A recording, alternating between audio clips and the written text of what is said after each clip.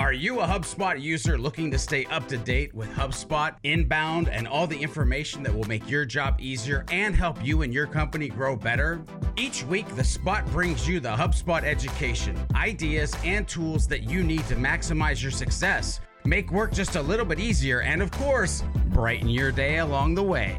Listen in as Julie, Doug, Max, and George share their authentic, entertaining, and valuable conversations with the people who really matter. That's right, you.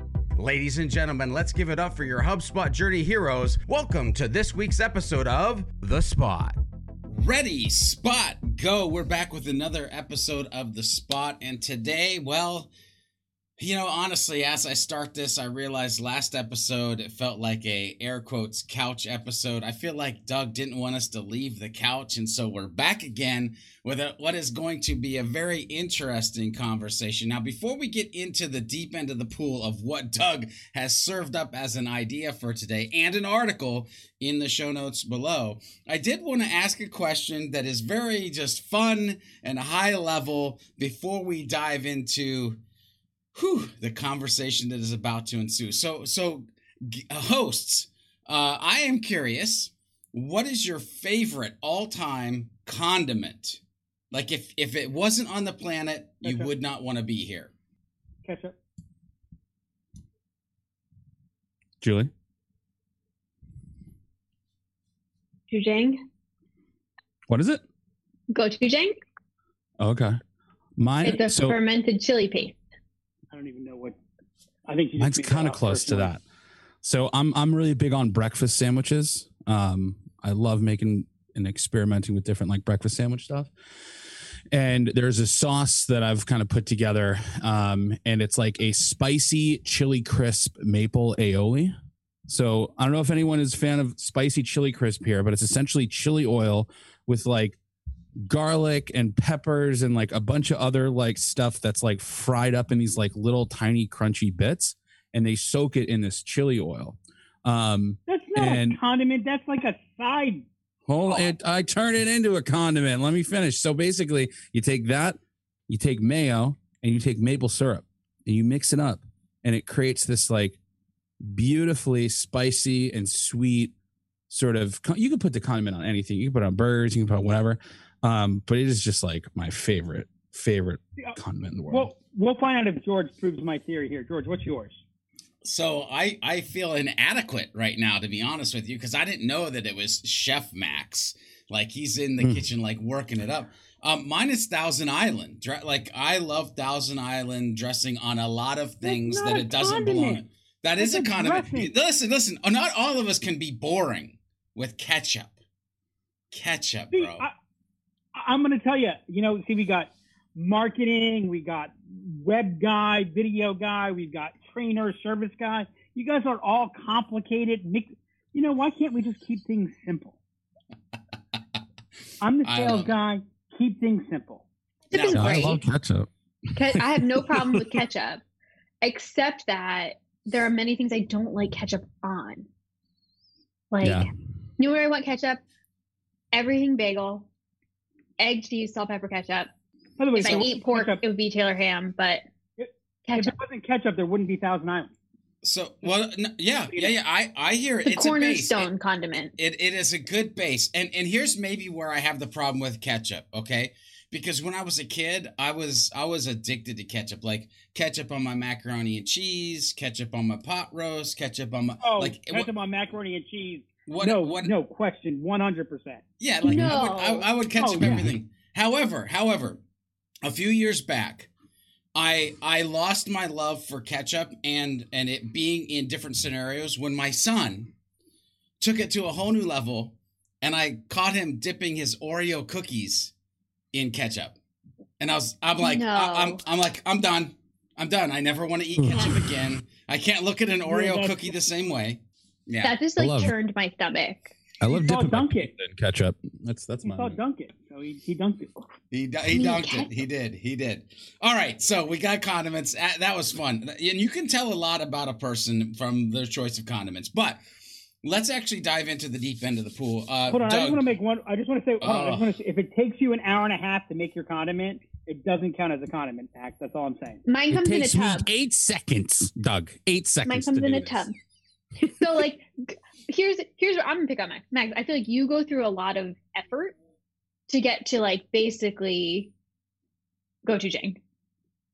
Well, what's in gochujang? I have never heard of gochujang. Are you trying to say goat cheese? No, gochujang. It's a Korean fermented condiment, and it's like sweet and spicy and You lost me at fermented. So it's a But little does it have sweet. mayo in it? It doesn't have mayo in it, but It has put, mayo like, in it. put some mayo on your bread, put some gochujang on your bread, and call it a day. But then that's basically what I'm doing. Right, but yours has like tons of stuff. I'm so frustrated. I'm so frustrated because I feel like Julie's condiment either is a set of directions, gochujang, or like it should be like a movie or something, like in theaters near you, gochujang. Like I'm so confused right now. Like I don't even get this. Well, it's Korean fermented like pepper chili paste. It is good. It's really good. Yeah. I put it in many things, including my Thai curry, because I never have like chili garlic sauce and stuff. I use it in everything. Yeah. I mix it with Thai barbecue food's the sauce and best. ketchup, and we use it for like a chicken nugget dip. Mm-hmm. I'm familiar with the gochujang ketchup. It's so good. Yeah. So good. I officially have to get. This is going well now. I officially have to get some of this. So let's dive in out of condiment. By the way, viewers, listeners, let us know what is your favorite condiment and why, and if you too are a lover of gochujang. Did I say that right? I hope I said that. And with that said, let's dive into the deep end of the pool where we're actually going to talk about and kind of titled this keeping steady / keeping some balance per se. And Doug, you presented an article for us to read and look at. And the title of this, I'll be honest with you. At first, when I read the title, I'm like, what the what? So I'll just read the title, and then I'm going to be quiet, and I'm going to let you guys wax poetic on your thoughts on the conversation that ensued on this page of the internet. But it's, if you're so successful, why are you still working 70 hours a week? Big fat question mark. What say you, crew? I have been historic. So I'm very excited about this conversation because I've been historically terrible at finding good work-life balance. It's hard for me to say. Like, I think before I was in the current role that I was in now, I very much equated to all the hours I was putting in to what like meant, I guess, success for me, right? Like I was on the phone from 9 a.m, back to back, all the way up until 5, sometimes staying until 6 or 7, getting in early, trying to pack in as many phone calls as I possibly could. And like, for me, I guess that made me feel like I was doing a good job.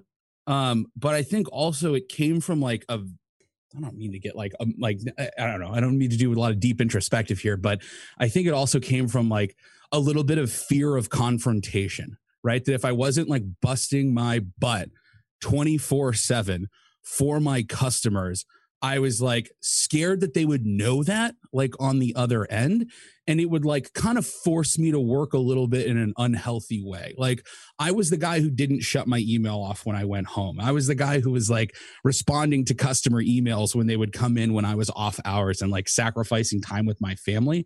And I never really quite understood if it was because I thought I was working hard and doing a really good job, or if I was just like scared of the consequences of not doing that. So like I am by no means an expert in what it looks like to have good work-life balance or does hours equate to success. It is something that I'm really open about that I have been struggling with for a very long time. So I'm super excited to hear what you all say about this. I'm going to push the balance part to the side because I've got a take on that. But I actually want to quote from the article. Mm-hmm. Today, many senior leaders work longer and harder than ever. At the heart of it is insecurity. And indeed, elite professional organizations deliberately set out to identify and recruit, quote, insecure overachievers. Insecure overachievers are exceptionally capable and fiercely ambitious, yet are driven by a profound sense of their own inadequacy. So kind of what you hit on there, I would say, to be more direct, it wasn't driven by fear so much as by insecurity. Will they think that I'm enough? And I will highlight my favorite example of the insecure overachiever. And his name is Bruce Springsteen. Springsteen was famous for 4 hours, 4.5 hour, 5 hour shows. I mean, he was his own. I mean, if you go back to the day, the 1980s, when he was at his peak in terms of popularity, you went to a Springsteen concert. He played 90 minutes to open, took an intermission, and then came back and played another 3.5 hours. Like, to the point, I remember being at one show in 1984 on his Born in the USA tour, where I was like, okay, I can't take any more songs. This thing has to end soon, because I was exhausted. Well, it's come out. And if anybody has read his autobiography, is a must read, whether you like him or not. It's just, it's flat out amazing. Well, he dealt with major depression. He's bipolar. He dealt with major depression.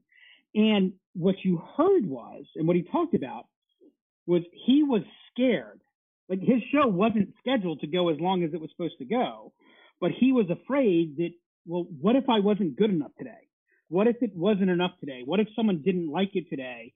And so he would play one more and one more and one more. And by the way, he was legendary. His band learned that whatever the plan was for the show, it was going to get adjusted, and it was driven by major insecurity, right?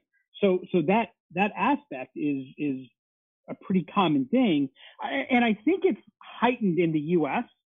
Like, Max, I'd be curious if you guys see this with your international divisions. You get to work with people internationally more than I do.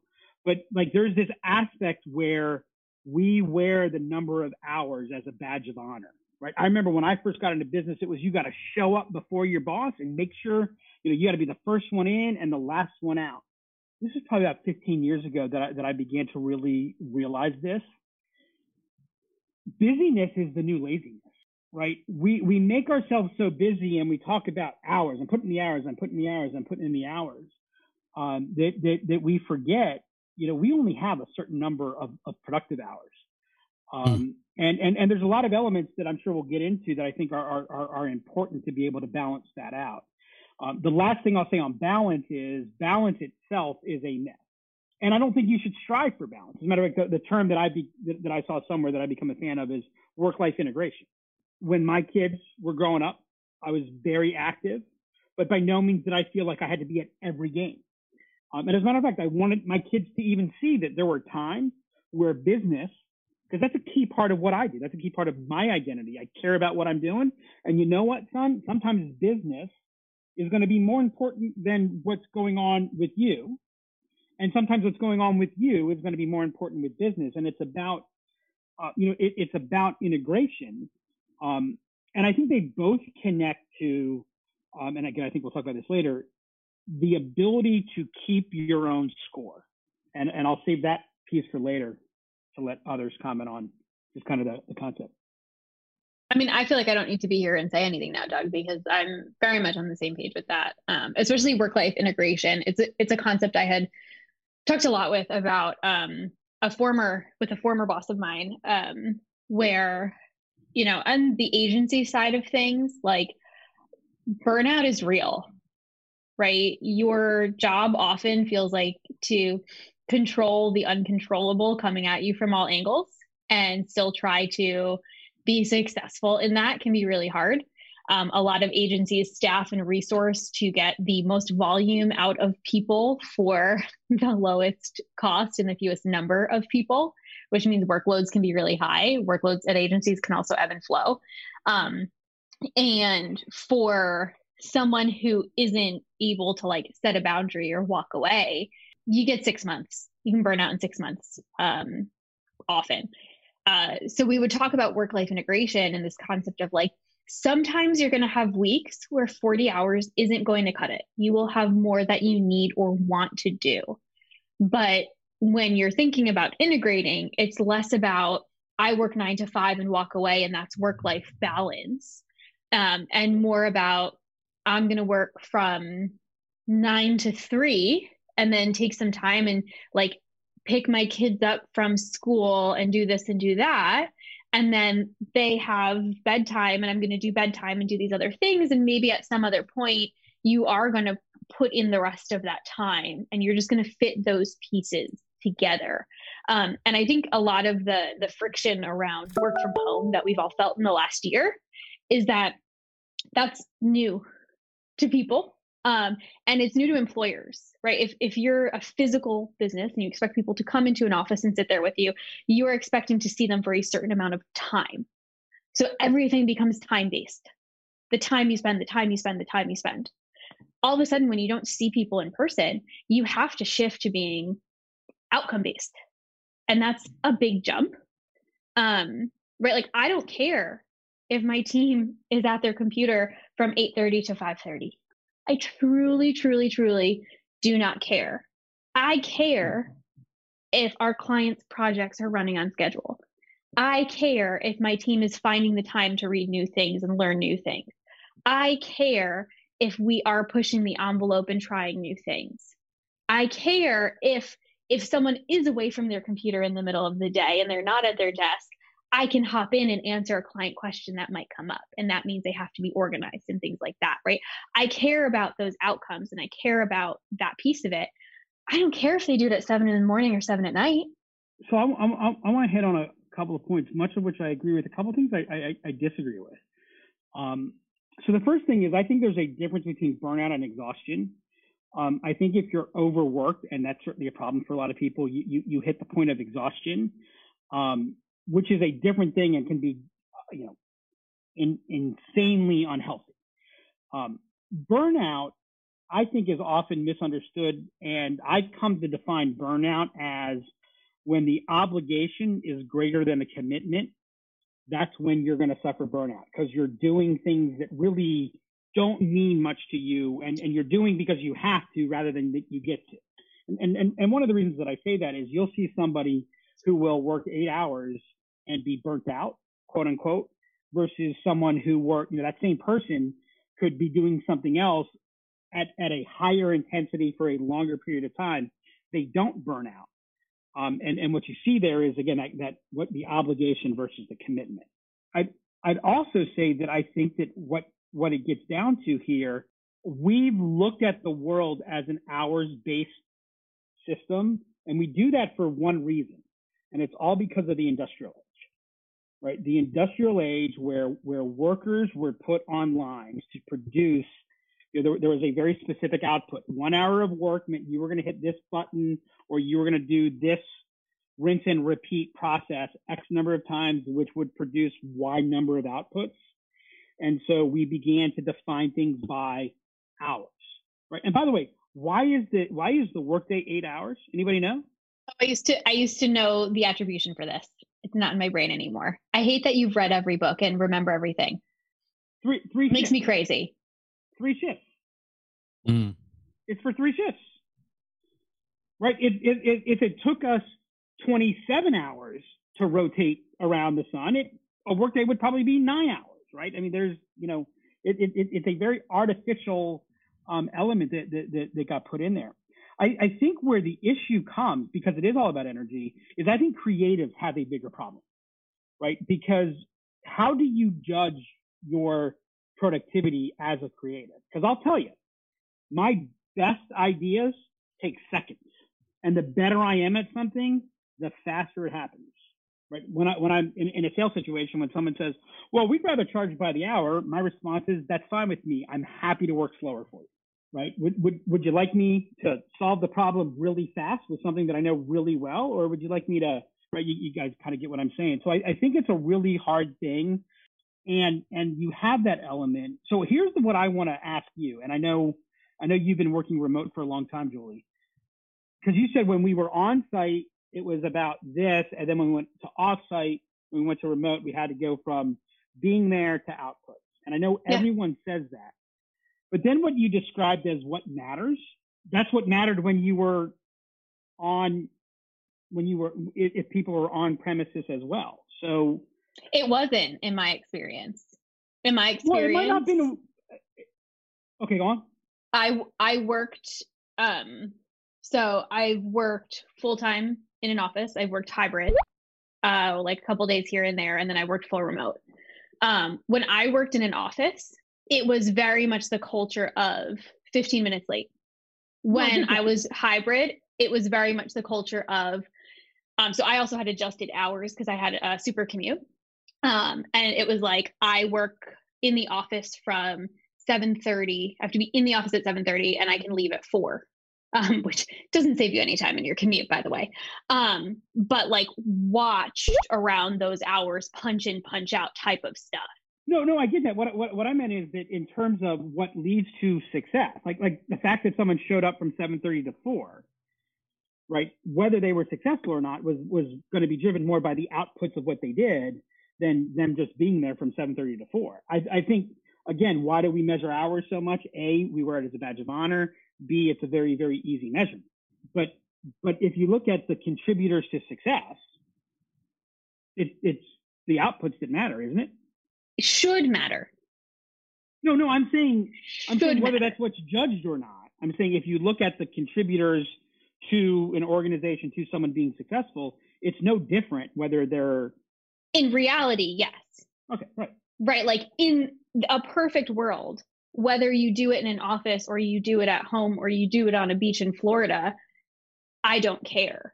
I think the reality is a little bit different. I think the reality is if you had 3 people doing similar jobs and one of them did it right in front of you in an office, one of them did it from home, and one of them did it from a beach in Florida, and their outputs were similar, their experience was similar, etc., and you like gun to your head, the CEO, who do you need to promote tomorrow? Maybe the person he sees every day. Well, but that's a different thing. That's a different bias, and that's a familiarity bias, right? That is, that which we are closest to. That's what we see most often.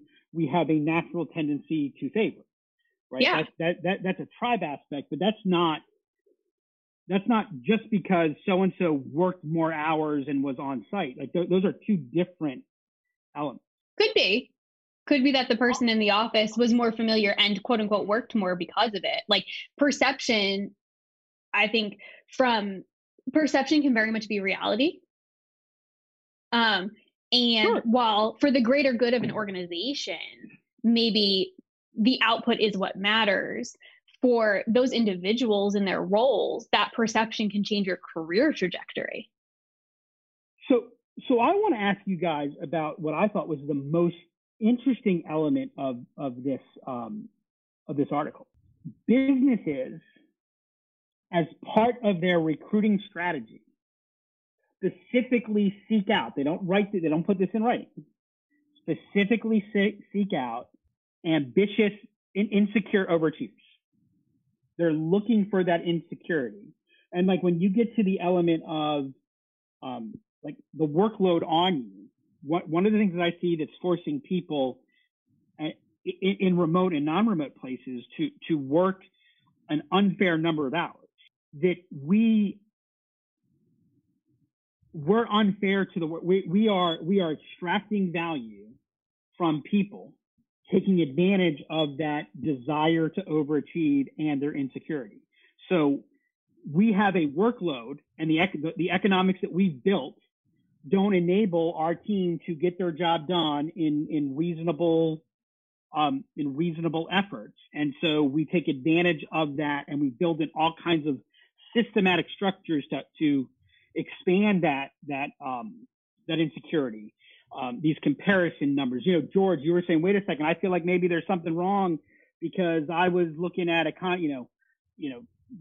our 2 friends here got more and more complex with their condiments. Like we're kind of taught, it goes, well, wait a second, wait, maybe there's something wrong with me. And in the same way that I would say that Uber's entire business model is based on extracting capital from their workers, right? I think it's a totally unfair business model. It's easy to point that out in the Uber, but I think that's becoming something that's actually being built in standard in work, which is putting more pressure on people, and that's why we're seeing greater levels of dissatisfaction, higher levels of suicide. George, you said we're going on the couch, so I thought I'd go all the way there. What do you guys think about that? Do you think businesses are like, do you think this is a bug, or do you think this is a feature for most businesses? So you mean seeking out people with insecurity? Oh, go ahead, George. Go ahead. No, go ahead, Max. Taking advantage of insecure overachievers and putting artificial expectations that you know, in essence, you can't meet the expectations, so you're always in that place where you're behind. So there are two pieces of context that I think are really important for bug versus feature on this. The first one is the quote earlier in the article from an HR director from a leading accounting firm. And the second is the phrase that comes directly before this: elite professional organizations. I think this is a feature for elite professional organizations. I'm thinking like Big Four accounting firms. I'm thinking organizations and firms where the expectation is a 60-hour work week is the norm. I think that's a feature. I think you hire for people who are going to feel inadequate and are going to push themselves to do that because that is understood to be the minimum. I think for some other organizations, it might be a bug. I read that and I said, have I ever done this? And I said, yeah, I've probably done this. I didn't do it intentionally. I never said, I want someone who's less confident or more insecure because I think they'll work harder. But I have certainly hired for, I want someone who isn't satisfied unless they're giving their best or feels like they're the best. I'll show you how you're doing it. I'll show you how you're doing it. Do you hire for grit? Sometimes, yeah. Yeah, we hire for grit. That's the criteria that we look for. Do we hire for perseverance? Yep. Yeah, we do. You know what that's code word for? Insecure overachiever.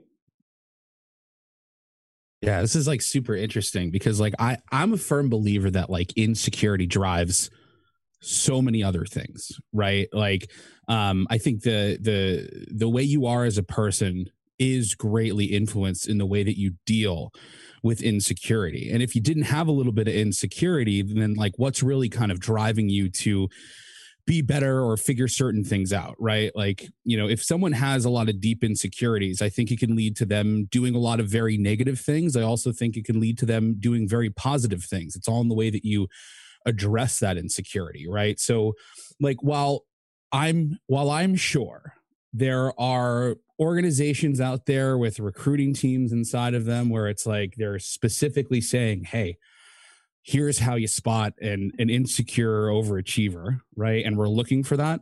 I'm sure there's also plenty of other organizations. And again, I know nothing about recruiting, so like I'm just speculating here. I'm sure there's also plenty of other organizations that are, you know, looking for qualities that are shown because someone is an insecure overachiever, right?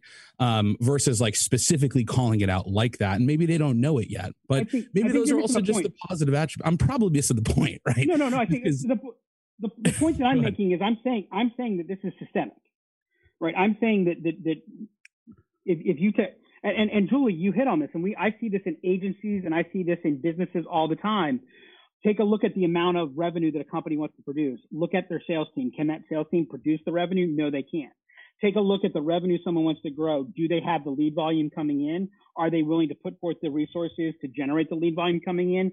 All too often the answer is no, right? If you're not willing to invest in the resources, like a farmer many, many years ago knew that if you're not going to plant the crop and you're not going to take care of the land and give the crop time, like no farmer, no good farmer plants corn today and then says, where's my crop? Where's my yield tomorrow? But how many businesses do that to their sales team? How many businesses start up an organization and say, okay, where's the results in 60 or 90 days? Well, your sales cycle is a year and a half. I don't want to hear that.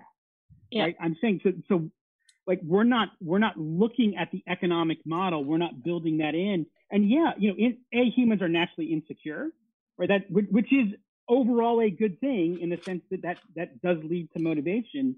But what I'm saying is as the barriers have gone away, and I think the biggest issue about remote is we lost our comparison group. I think the reason that everyone is working so damn hard and so damn long, I remember when I was at Merrill Lynch, every day, if I had a good day, there was someone else having a better day that would motivate me. Now maybe that was the one person's best day, but it was like, hey, I can still do better.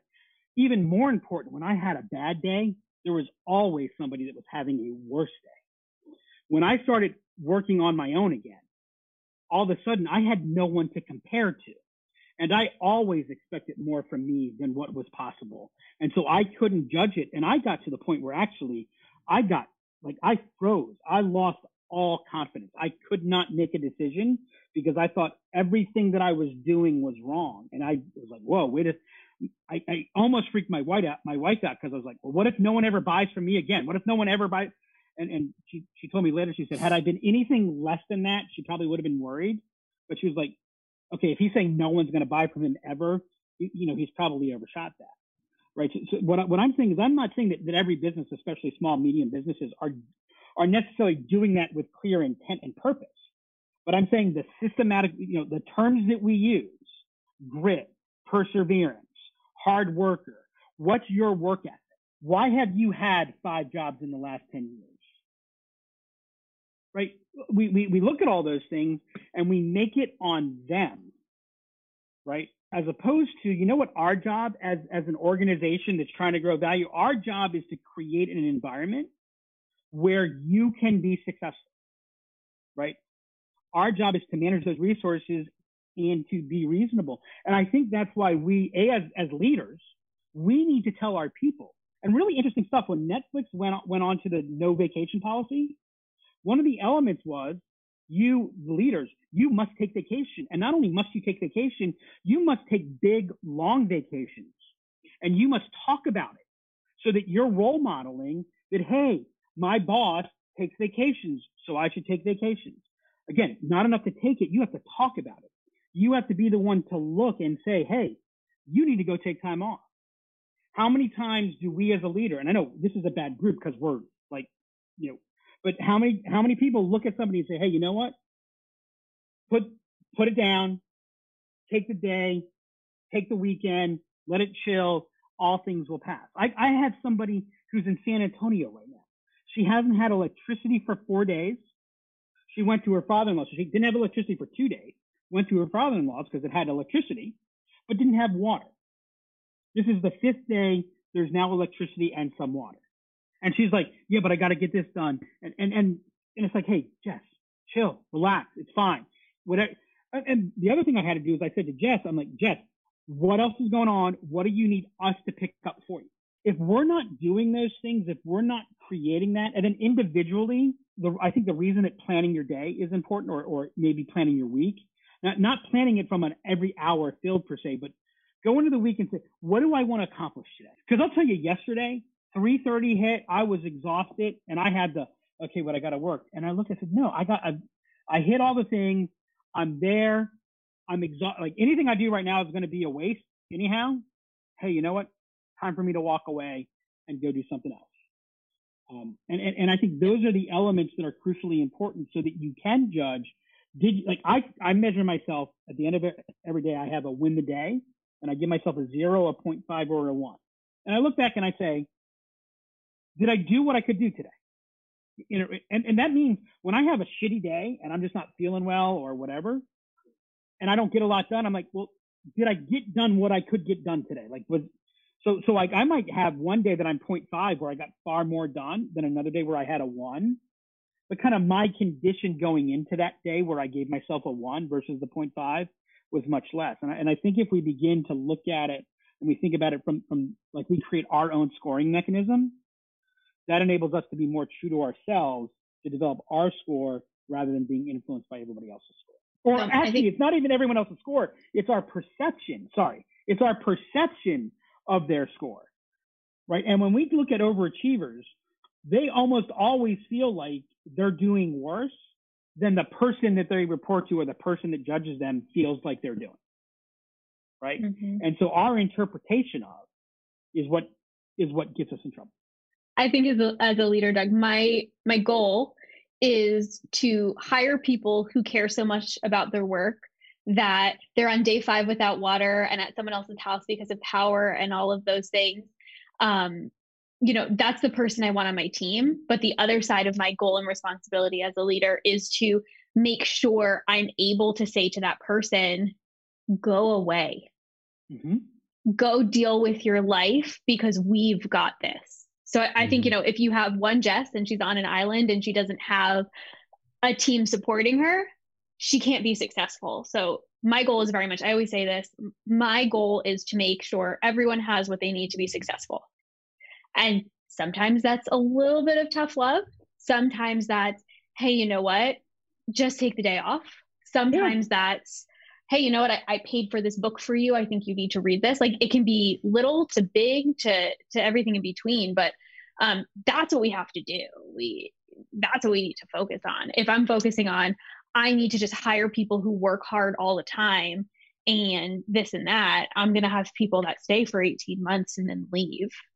That to me is my failure in my role. In a small business, I think it's worse than that. I think you're going to have people who stay for 10 years, but left 9 years ago. Right? Because it actually becomes a very codependent, almost like I've seen it again and again and again. And I know, like, there's somebody listening to this who's like, well, that would be great, but I need this job, right? And they're in a place where they're not allowed for that. And I see it's like you're in an abusive relationship, right?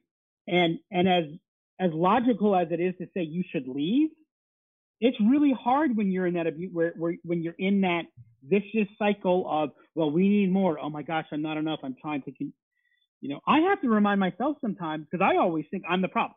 Because, hey, I was told you're either part of the problem or you're part of the solution. So, right. And I've had, like, one of the lessons I've had to learn as a leader is, you know what? Sometimes they're the ones that need to change. Because I would literally stick with people who weren't the right people, going, wait, I've got to figure this out. I've got to figure this out because it's me, the rugged individualist that we are, that we prize so heavily. Like Elon Musk. Well, guess what? Elon Musk is brilliant, but how many hundreds of people did the work that enabled Elon Musk to be Elon Musk, right? And we forget those things because we have this rugged individualist picture of what success is supposed to look like. George, you want to bring us home on this one? So I've been really quiet, really quiet during this episode and just trying to listen. And there's a couple things that I'm going to throw out there. First of all, I don't think that all overachievers are insecure. And I don't think that you need to be insecure to be an overachiever. And the fact that that's how they position this article, I really frustrate with that. Now, I'll explain why I frustrate with that, because I've rode both sides of this fence. All right. Early in my career, was I insecure? Absolutely. I'm a freaking high school dropout. I do not deserve to be where I am. So I don't deserve to be where I'm at in my mind. In the early part of my career, it was insecurity, and I did work a lot. As a matter of fact, I was working like 70 hours a week, and it ended up putting me in the hospital for 3.5 days, where they had to figure out how to get my blood pressure down from 240 over 180 to something that wouldn't actually kill me. So I've been on that side of it. But there's a whole nother part of this that we have not done justice in painting the picture of. What if you change your relationship with a couple key terms that we're talking about, like work? For instance, what if I don't go to work? What if I go to play? What if I actually enjoy what I'm doing so much that because of the integrated life that I have and the understanding of how I bring my family along for the ride, that it doesn't matter if it's 40, 50, 60, 70 hours, because I'm not doing it by myself, but I'm doing it as a family. Let me explain. Inbound. I have brought my family to Inbound, where I spoke and spent a lot of time walking around, and they got to enjoy that time. In a couple weeks, believe it or not, there's an event. We're going to an event. We're going to a hotel. Family's going. We're going to be doing things, right? But it's things like this that if you integrate, and the perception that you have that it's actually, I go to play, I don't go to work. It is freeing yourself from this imposter syndrome that we all fight with. It is freeing yourself from what you believe is the standard that you have to uphold to others versus upholding to yourself. It is planning out the goals, the habits that you have every single day to keep you in line with what you're trying to do. And it's the understanding that no matter how damn hard you try, you're never going to be perfect. But that you are enough. You are enough. No matter what anybody has ever told you in your life, you are enough, and you can change, and you can make the world whatever you want it to be. So as you read this article, And as you think about what's being painted here, I want you to realize there is a total different destination. Because what I sat back and listened to, hang on. What I sat back and listened to was a mixture of the original conversation, and in line with that, y'all had a great conversation on how to be good leaders. Because you pivoted and started talking about, well, how can I be a good leader? And what I'm saying is everybody listening to this should realize that you're your own leader, that you have to have owner mentality of yourself, that you have to have owner mentality of the work that you're getting paid to do for somebody else. And if you approach your life in that way, like, I own my shit and I love what I'm doing, you may disconnect with a lot of what we've talked about today. Yeah, go ahead, Doug. So the first thing I'm going to say is the article in no way said that if you're an overachiever, you're only an overachiever because you're insecure. Like that is not the thesis of the article. That's not the thesis of what they're saying. Insecurity is a natural element of humanity. It's just the way we're built. And actually, the thing that made me comfortable with imposter syndrome is when I realized. Is it though? Yeah. Does it have to be? Yes. Yeah. Why? Yes, George. Yeah. George, I think in saying someone has insecurity isn't a judgment about them as a person. It's not a judgment. It's just a part of something. So several years ago, I think everyone should go to therapy. By the way, therapy is great. It's awesome. You get to sit there for an hour and talk about yourself. Love therapy. It's the greatest thing. Here for it. I came in and I said, I'm stressed. And he said, good. I'm like, what do you mean good? He said, the problem isn't stress. As a matter of fact, what he said is there's only one type of person that doesn't have any stress. Do you know where we put those people? 6 feet under. Right? The problem isn't stress. The problem is distress. Right? It's the rubber band. If the rubber band doesn't have any tension, then it has no energy. The challenge is how do you stretch that rubber band so it maintains tension, but you don't break that tension? That's what insecurity is. That's the desire for more. Insecurity doesn't have to be I'm bad. Now, again, the manifestation of it and how it gets used and how you manage it is crucially important.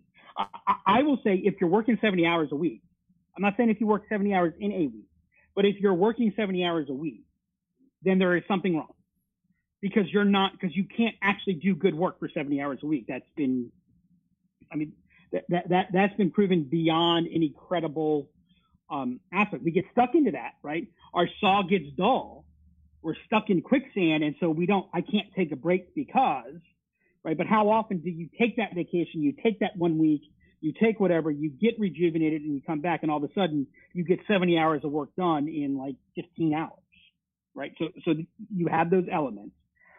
Then the last thing that I want to say, because I agree with you 100%, we own ourselves. And man, I used to be that all the time. And it took me a long, long time to get this. There are a lot of people that go, yeah, I'd like that. That sounds really good. And I just want to be careful. There are a lot of people in a condition where they're not working for the people that we're working for. Or where they're not in the situation that we're in. And you know what? They would love to take this, but they're getting paid X. They've got 3 kids. They've got a kid going to college. They've got to pay their rent, their mortgage, their this, whatever. We can talk all we want about, it's a great market for marketers or any particular role that's out there. There are a lot of people that are stuck in a place where they don't feel like they can control their environment. And what I want to say to them is you're totally okay too. And it's okay to be there, because I agree with you, George, but I want to be careful because I've seen where that message, and I've seen it firsthand, like it's one of the few regrets I've had in my life, creates more distress for them because they're sitting there going, wait, there must be something wrong with me because I can't. And when when you take that off, open it up. I am here to say there are, what I'm excited about is what we're talking about here. It's still the minority, but it's growing. It's growing. I tell you, read Simon Sinek's book, The Infinite Game. Like, forget start with why. That's nothing compared to what he's talking about with the infinite game and what that means. But, you know, there's that. It's okay to be insecure. It's okay to be an imposter. As a matter of fact, to be good, you're going to feel like an imposter. We call that the Dunning-Kruger effect. The less you know, the less confidence you have, the better you think you are. The better you get, the more you know you don't know. That's why we feel like imposters. Right? And by the way, when we're working with what we're natural at, it's not work. So, like, I mean, I used to give sales advice, and people are like, oh my God, that's great. What do I owe you for that? I'm like, huh? I just made some shit up. What do you thought? And I was scared to death. Any day, people are going to realize I have no idea what I'm talking about. But then I began to actually learn, no, that's the feeling I'm supposed to have. And I discovered that when I read in a book how Neil Armstrong was at some event with like top people, and he said to the journalist that was interviewing him doing a story, he said, I don't belong here.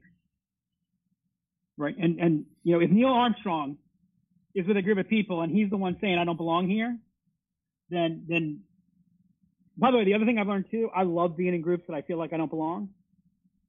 You know why? Because I'm going to learn a whole lot. Yeah. Right. And so again, that's why we've got to have our score. That's my give. That would be what I would suggest. Create your own score. Define what your day is. Define what winning today is for you. Play that. Win the day. And you'll find, you know, things will ultimately take care of themselves. It might not happen immediately, but you'll begin to work more and more from a position of strength. So, George, remember when you told me that analogy about who trained the astronauts? Yeah, I do. That was like one of the best things you ever did for me. But that's what I'm feeling right now. I mean, here's the thing, and I love that we had that moment in time. And I agree with you, Doug. I don't really want to ever be the smartest guy in the room. I want to have a lot of smart people around me so that I can learn. I try not to. I just can't help it. Each and every day. I know you're a smart dude. You're a smart dude. I'm going to tell you. That's why I love hanging out with you. Here's my fear is that people listening to this, I hope, understand that I am being passionate about the things that I talked about in my little segment because I have had to take a very difficult journey from where I felt this article was painting people are and how businesses are treating them to the fact that, let's be honest, I sometimes will work 60, 50, never 70 anymore. And I will give myself the freedom. And there's two words that I want people to, actually 3 words I want people to take with them from this, at least from me, right? Is that you have to give yourself the freedom to live life. And life and work, it isn't a balance, it is an integration, but freedom. And what that means is if you have to take your son or daughter to work and you're out of the office for an hour, like Julie said, that's fine. But what can't happen is you can't be guilty or feel guilty for that hour that you're taking. You have to realize I have the freedom to take this time, and you go and do it. Because a lot of people let guilt get built up. They don't focus on having the freedom that they have. And here's the other thing, Doug, you mentioned, like, sure, they're in the spot, you know, no pun intended, as I just said that. They're in this spot, but, like, you don't have to be stuck. And there's this relationship with fear that you may have to overcome to get to the next step. Anyway, we have gone way over our time frame. So here is what I'll say very succinctly. Max, Doug, Julie, give us your last thoughts on this conversation for people as they head out to their regularly scheduled days. The biggest breakthrough for me was when I realized that I would never feel like what I did today was enough. And so I understood that was the wrong measurement for me, and it's okay to feel that way. I would say if every week is a 70-hour week, it's a good time to reflect on why, and if that's how your time should be spent. I'd say focus more on the quality of the work versus the quantity of your work. I guess it's something taken away. And we'll be here waiting for you guys in the next episode.